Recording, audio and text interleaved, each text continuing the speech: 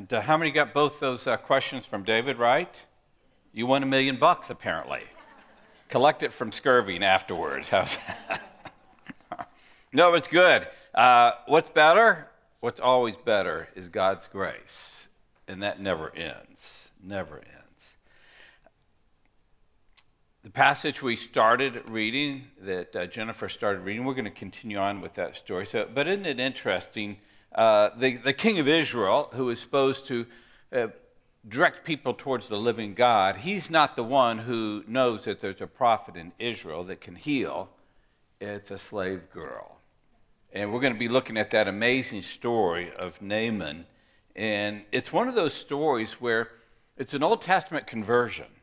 And sometimes we say, how are people converted in the Old Testament? And this is an amazing example of what an Old Testament conversion looks like, by grace through faith. And then what happens afterwards is God prepares us for good works. So we'll look at that in just a moment. We're going to go to the Lord in prayer right now. And we've already been told we need to pray for the Senior Pastor Search Committee, for the Senior Pastor Search process. Let's pray again diligently. And this is not just for today, it's every day. Let's keep praying that. We are praying every week for Ukraine. We want to pray for peace, China and Taiwan. We just want to pray for peace. So let's go to the Lord in prayer. Bring any personal requests before the Lord right now. For yourself, your family, the world around you. Father, we have praised your name. We have sung the praises of Jesus Christ, name above all names. We acknowledge your presence with us. We know that you love the church and you love this church. And we thank you that you welcome our prayers. And so we bring our petitions, but we also bring our confessions because you welcome those as well. And we know that there is grace at the cross of Jesus Christ. And so we remember those thoughts and words and deeds that dishonor you. And we confess them to you. Father, we also know that there's a living God, one who tells us to ask and seek and knock. Keep asking, keep seeking, keep knocking. And Lord, we have been praying for who you have as the next senior pastor of this church, and we will continue to pray.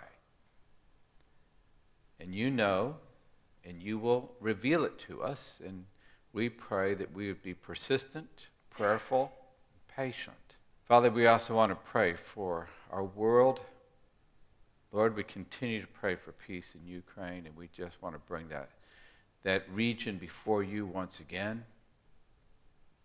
And Lord, we see international tensions rise again, and we will not be anxious, but we will be prayerful. And we pray that things would resolve itself, that there would continue to be peace in the area between Taiwan and China. Give our world leaders restraint, wisdom, and I pray that for all of them, that they would turn to the living God as well. Father, we pray for revival in Australia, and we pray for revival in our own lives. In Christ's name. So I want to start by talking about the rich and famous, and whoever comes to mind when you think about rich and famous, but it's not just famous, it's rich and famous. Those are the people I want to talk about. And they're just like you and me, you know that. They're just like us, except they're rich and famous. That's the difference.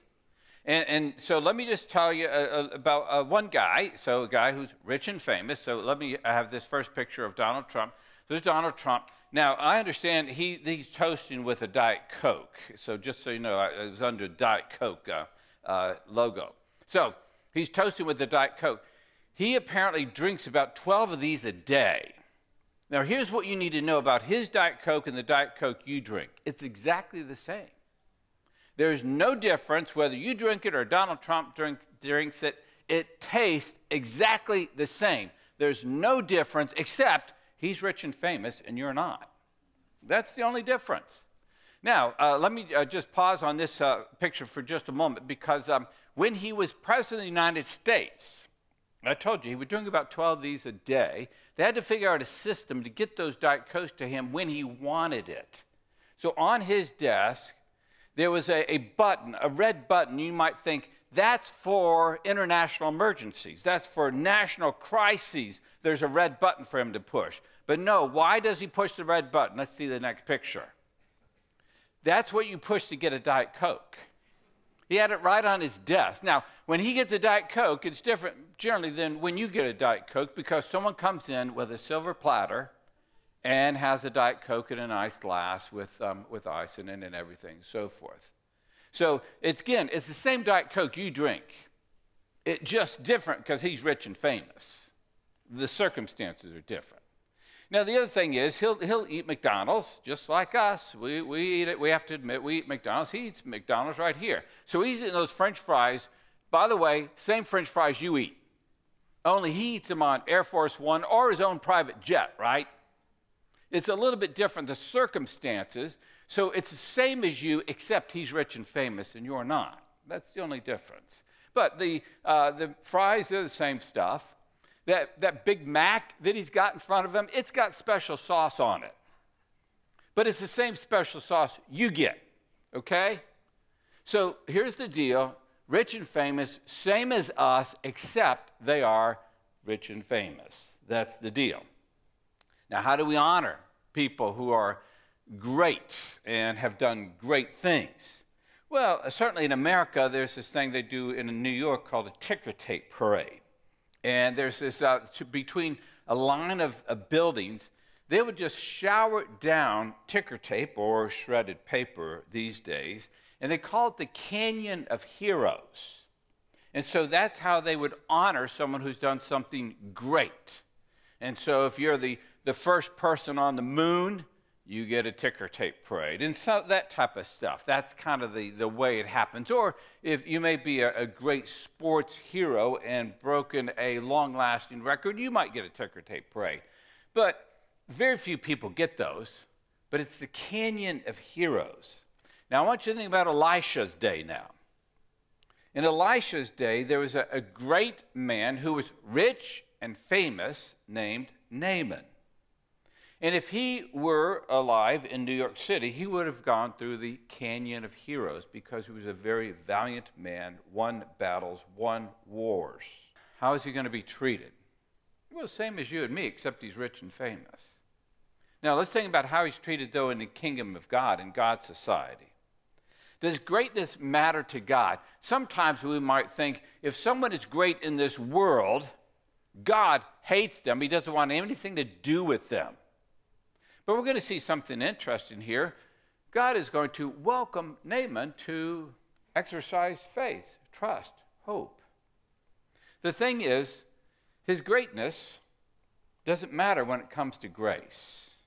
And that's what we need to recognize, that the rules do change. That in fact, the same rules for you and me are the same rules for those who are rich and famous. How does someone receive grace? Grace is given to the humble, not the rich and famous, the humble. That grace is given and it lifts us up. So what we have is the story of Naaman. Now, why is this relating to you and me? How does this relate to you and me? The point I want to make is this. First, this guy's a Gentile. This guy is not part of the nation of Israel. He's not part of God's chosen people. And for most of us here, we would recognize we're not Jewish. We've got to enter the kingdom of God not by birthright, but by grace. And what he receives is this amazing grace, and he doesn't get it by being great or rich or powerful, but he has to come in the same way you and I come into the kingdom of God. Turn with me to 2 Kings, again, chapter 5. We're going to continue the story. So we've seen the first part, and now we're going to continue the story is Elisha's going to take over, and he's going to direct Naaman as to what to do. We'll see Naaman's response, which looks very real, very much how you might expect Naaman to respond. And then someone's going to speak some wisdom into Naaman's life. So I'm going to ask you to stand as I read from 2 Kings chapter 5, beginning in verse 9. So Naaman went with his horses and chariots and stopped at the door of Elisha's house. Elisha sent a messenger to say to him, "Go wash yourself 7 times in the Jordan, and your flesh will be restored, and you will be cleansed."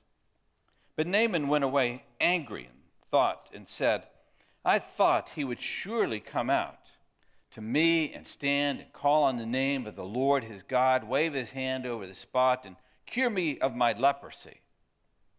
Are not Abana and Pharpar, the rivers of Damascus, better than all the waters of Israel? Couldn't I wash in them and be cleansed?" So he turned and went off, notice, in a rage. Naaman's servant went to him and said, "My father, if the prophet had told you to do something great, wouldn't you have done it? How much more then when he tells you, 'Wash and be cleansed'?" So he went down and dipped himself in the Jordan 7 times, as the man of God told him, and his flesh was restored and became clean like that of a young boy. Then Naaman and all his attendants went back to the man of God. He stood before him and said, "Now I know that there is no God in all the world except in Israel. So please accept a gift from your servant." The prophet answered, "As surely as the Lord lives, whom I serve, I will not accept a thing." And even though Naaman urged him, he refused. "If you will not," said Naaman, "please let me, your servant, be given as much earth as a pair of mules can carry, for your servant will never again make burnt offerings and sacrifices to any other god but the Lord. But may the Lord forgive your servant for this one thing. When my master enters the temple of Rimmon to bow down, and he is leaning on my arm, and I have to bow there also, when I bow down in the temple of Rimmon, may the Lord forgive your servant for this." "Go in peace," Elisha said. This is God's word. You may be. 3 ideas that we want to bring out. First, God is not a respecter of greatness. We have this description of Naaman early on in the chapter, that he is the commander of the king's army. He's a great man in the sight of his master. He is highly regarded because through him the Lord had given victory to Aram.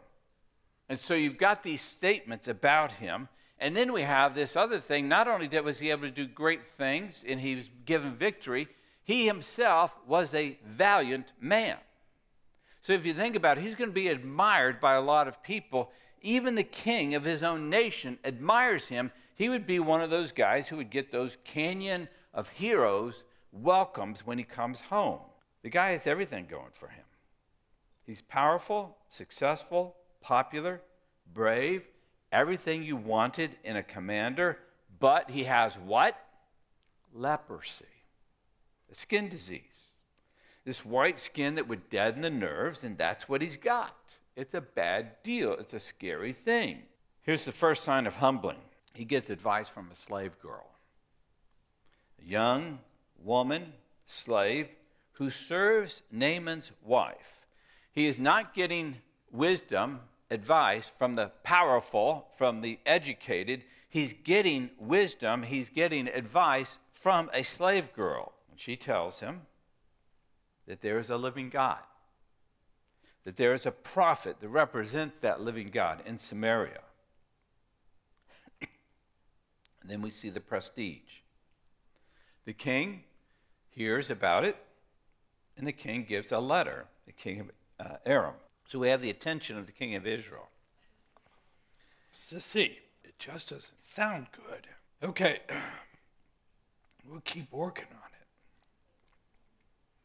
So we have the attention of the king of Israel because there's a letter from the king of Aram.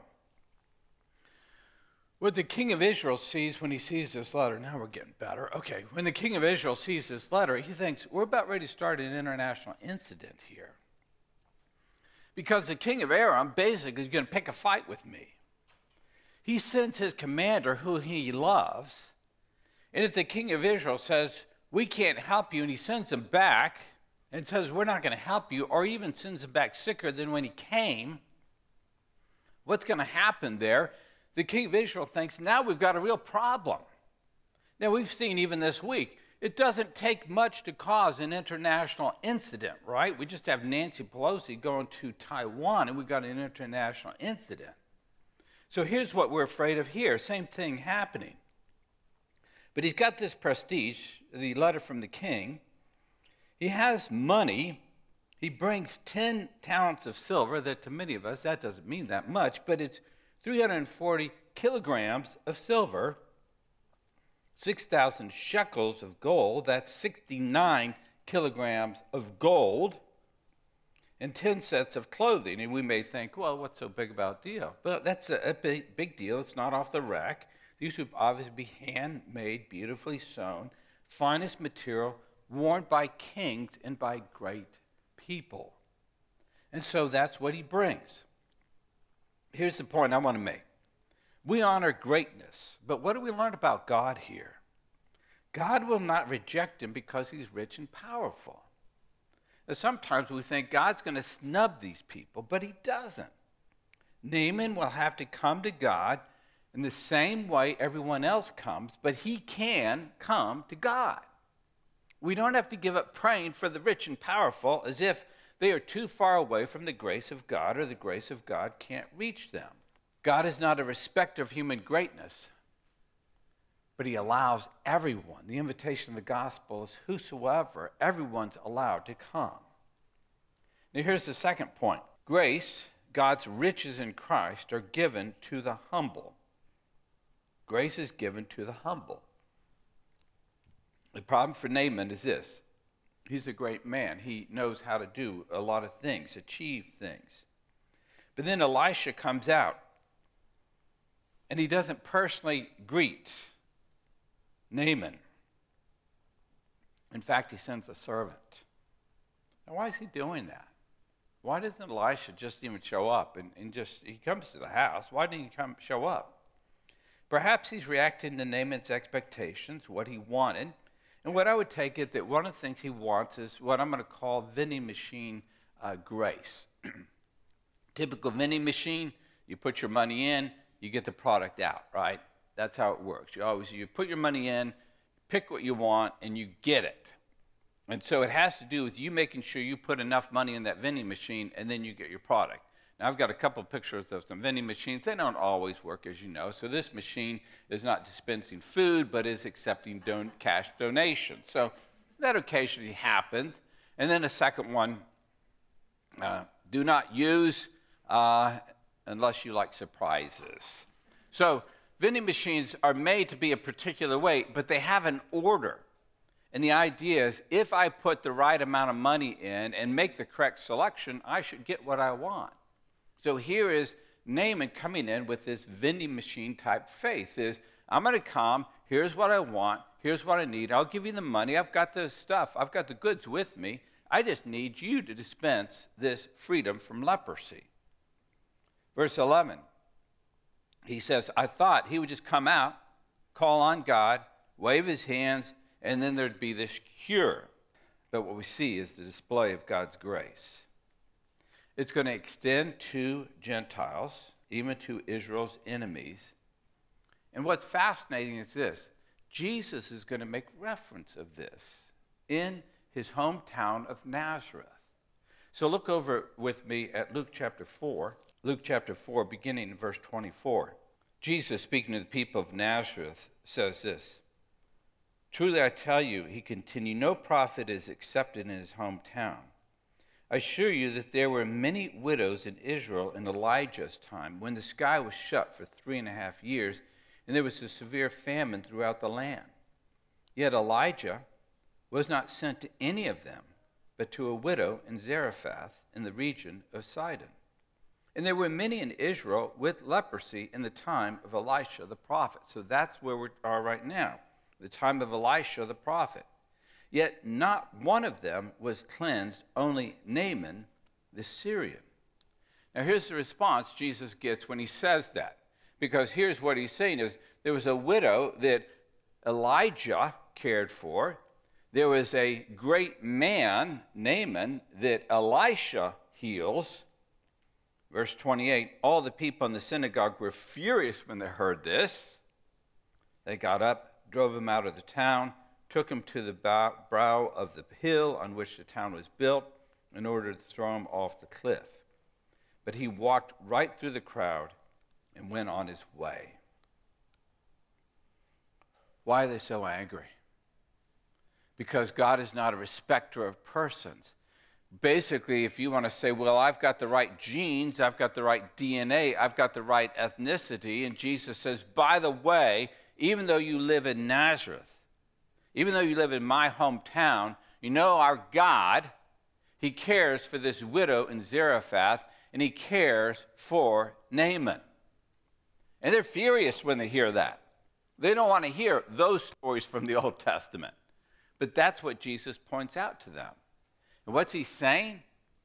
That grace even extends to the Gentiles.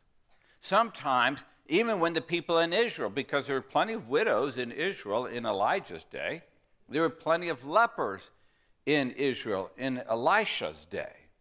But grace was given, notice, to the widow in Zarephath and to Naaman. Elisha's direction. This is what he says to Naaman. I want you to go down to the Jordan, dip through 7 times in the Jordan.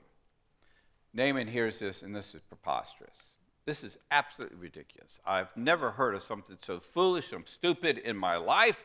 Actually, I could have gone to Damascus, got a lot better water there than having to go to the Jordan. Here's again a humbling. His servant is going to speak to him, and he's going to say this. He's going to address the real issue of pride, and this is the issue often with the rich and the famous, the very highly successful. Pride. They want to do great things. They want to pay their own way. They want to earn their own way. So he said, if he had asked you to do something great, would you have not done it? If he asked you to conquer some great test of strength, climb a mountain, kill a bear, whatever it is, would you have done that?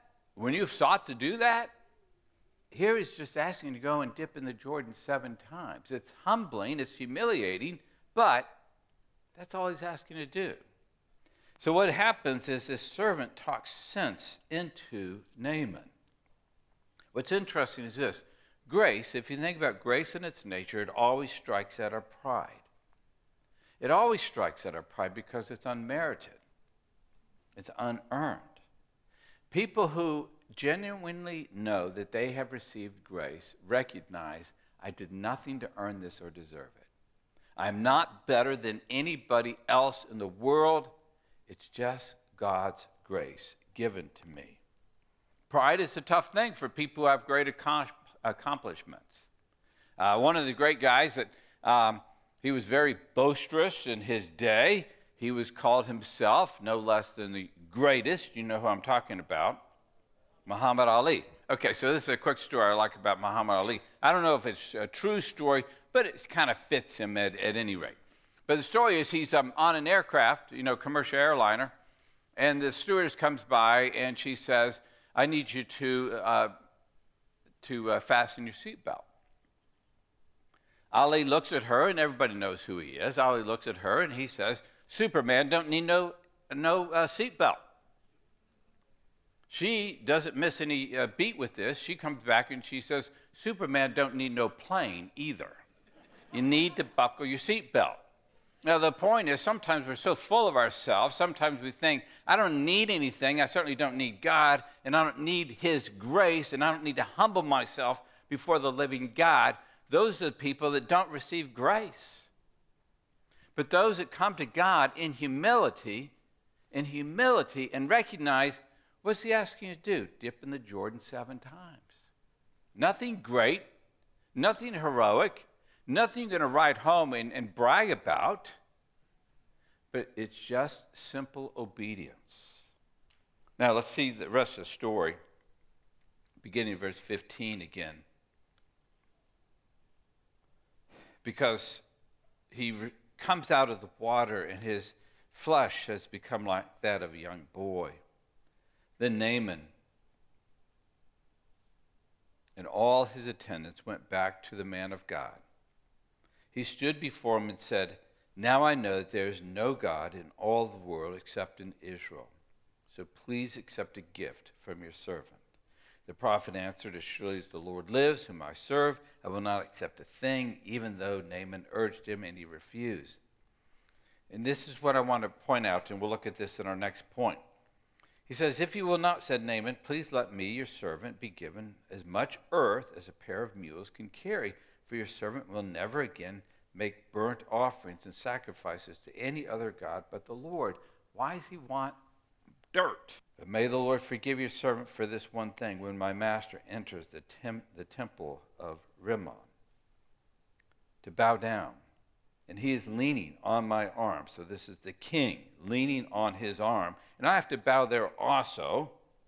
When I bow down in the temple of Rimmon, may the Lord forgive your servant for this." And here's what Elisha says: "Go in peace."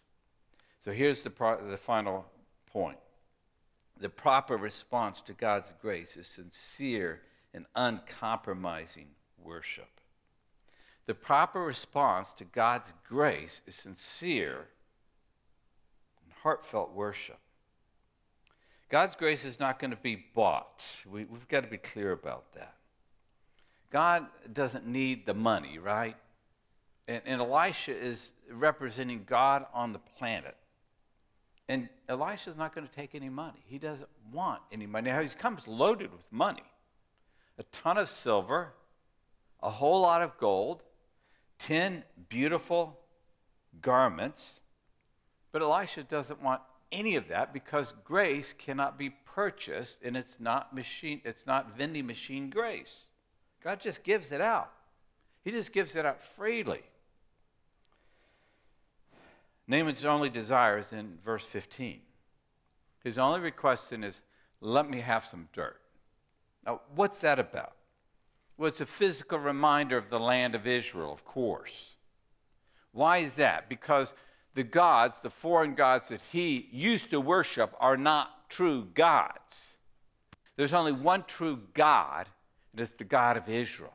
So he asked to take the dirt as a reminder, kind of like we might have if we want to remember to pray or remember to read our Bible. We put it out in front of on our nightstand or put it out in front of us and make sure it's reminding me to seek after God, to be in his word. And this is all he's saying. I just want that dirt. There's nothing magical about it.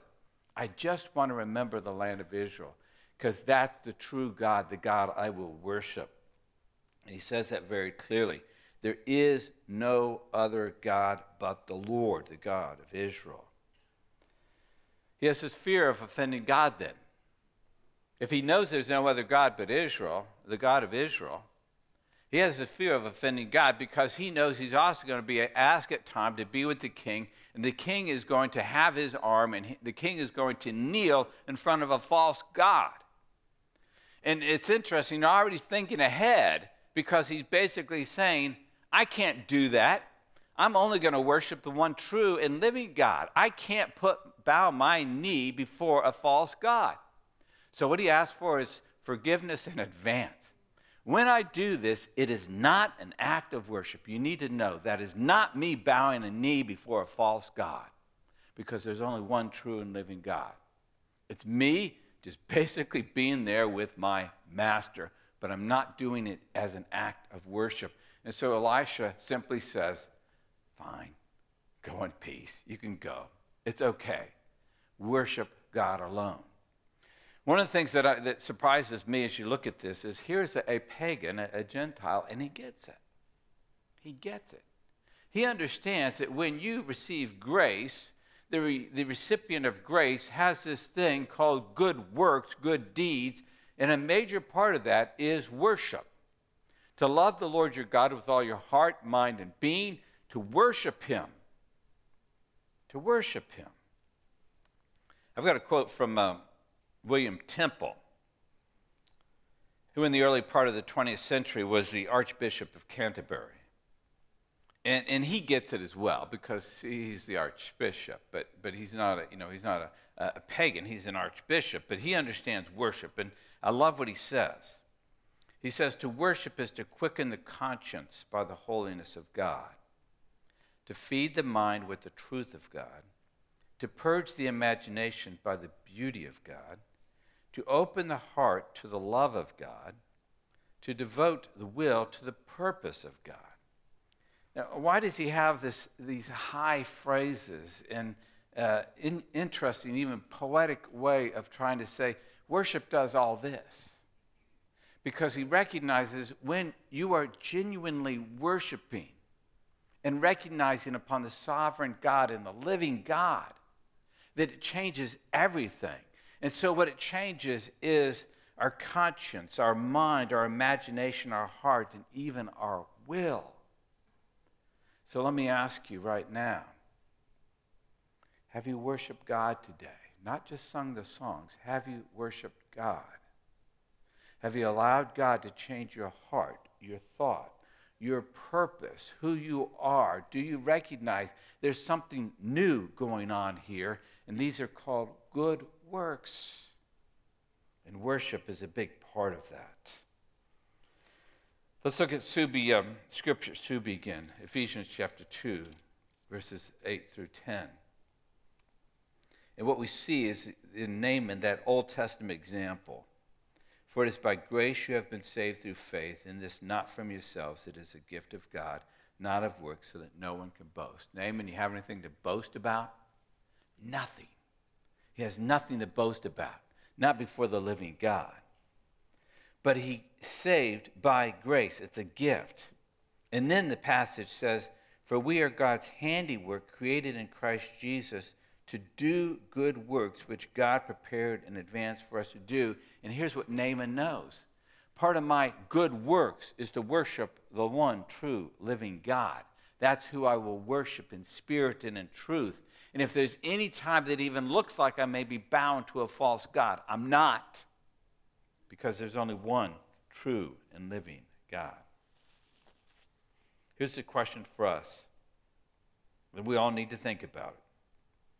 Have you received grace, the forgiveness of God, life everlasting, that hope that comes by believing in the gospel of Jesus Christ?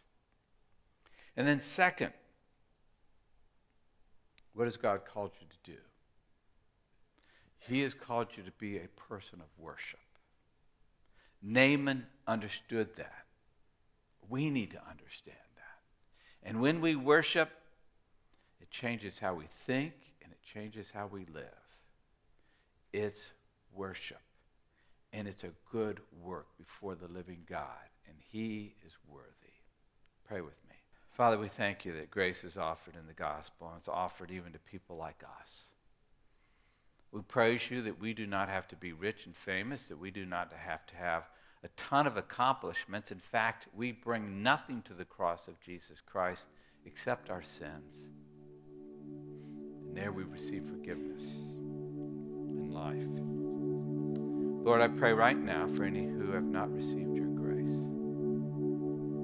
that they would be like Naaman, simply humble themselves.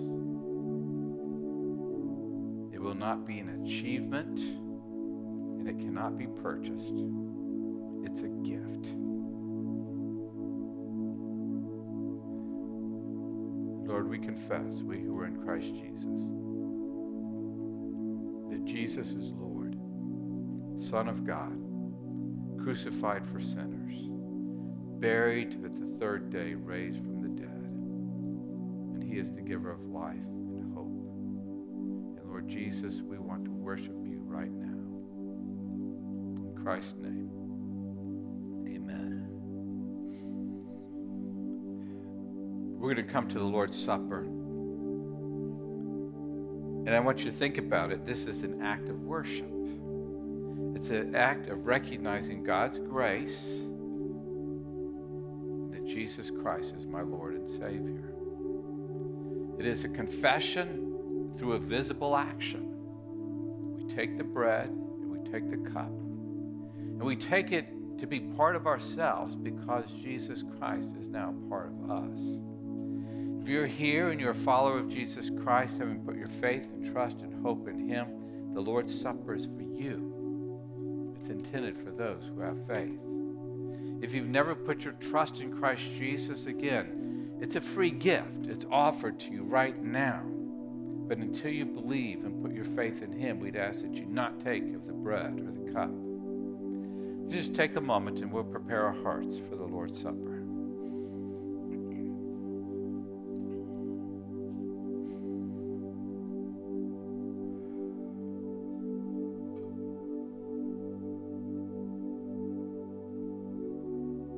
Father, we do want to worship you.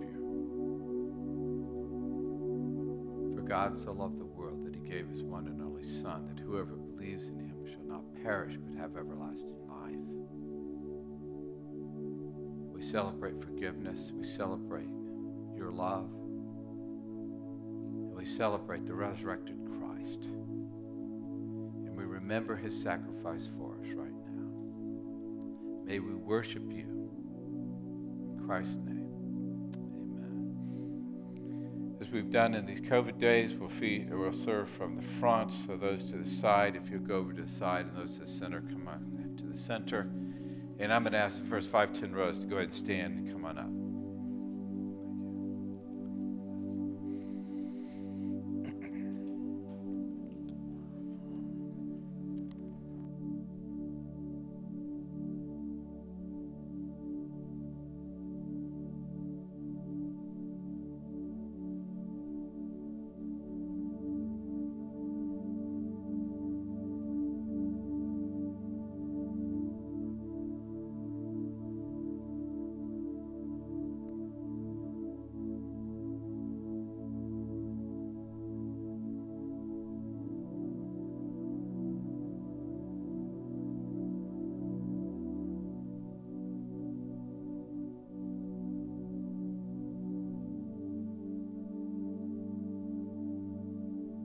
I'm again going to ask you to meditate upon this great thought about worship. Worship is to quicken the conscience by the holiness of God. When we do, we see a holy God, and we see our need for forgiveness. It's to feed the mind with the truth of God, that God so loved us. It's to purge the imagination by the beauty of God, that we see His glory. It's to open the heart to the love of God, that we receive it. It is to devote the will to the purpose of God. We commit ourselves to Him.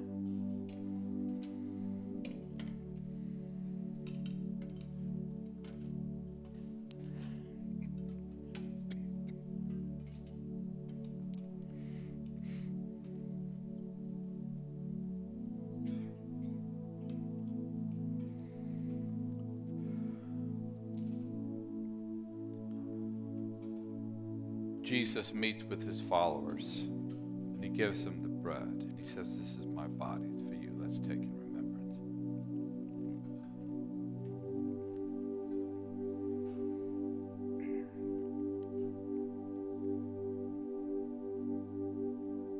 And then He gives them the cup, and He says, "This is the new covenant in my blood. It's for you. Take in remembrance."